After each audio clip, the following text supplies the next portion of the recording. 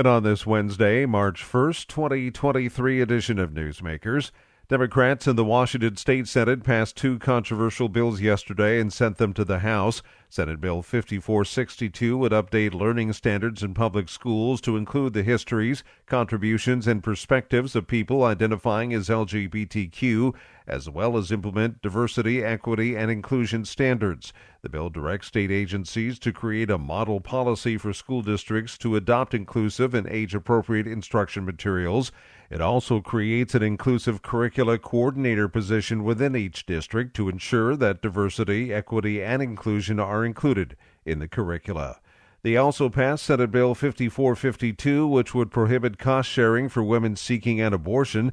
No one seeking an abortion would be required to pay a co-payment or meet a deductible.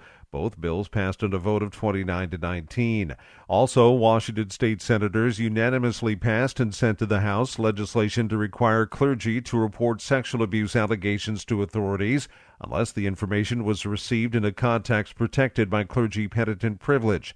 Currently, Washington is one of just 7 states in the country that do not list clergy as mandatory reporters of child abuse or neglect. In Utah, efforts to require clergy to report abuse have stalled.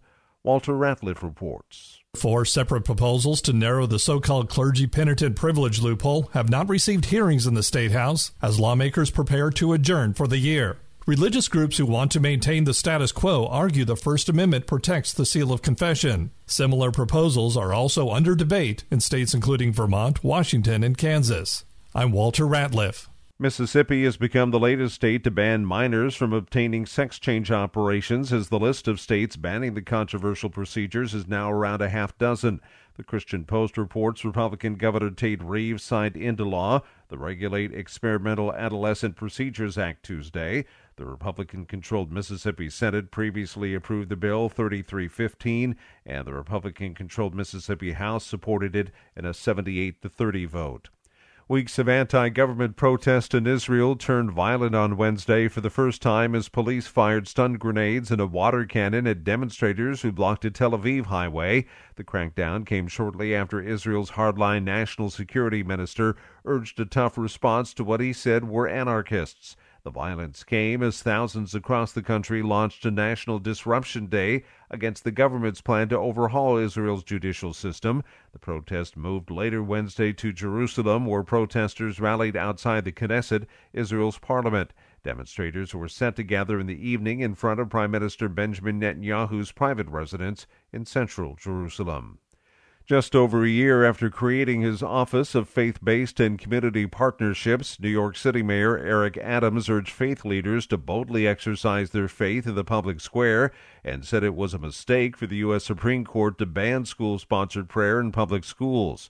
Speaking at his annual interfaith breakfast at the New York Public Library's reception hall Tuesday, Adams said that by confining the exercise of faith to houses of worship, society in general is being denied its power as a force for good. The Christian Post reports Adams noted that many social ills challenging communities today could be alleviated by people leading a more faith-filled life. The Supreme Court in 1962 ruled that school-sponsored prayer in public schools violated the Establishment Clause of the First Amendment.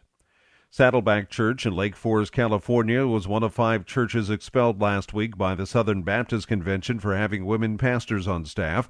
The largest U.S. Protestant denomination's statement of faith prohibits women from being pastors. Stacy Wood, the wife of Saddleback's lead pastor Andy Wood, serves as teaching pastor. Following its expulsion from the SBC, Andy Wood, who succeeded Pastor Rick Warren last year, has reaffirmed the congregation's support of women in ministry. The church has yet to appeal the SBC's decision. Andy Wood also told congregants that a message detailing his and the church's stance on the issue is coming soon.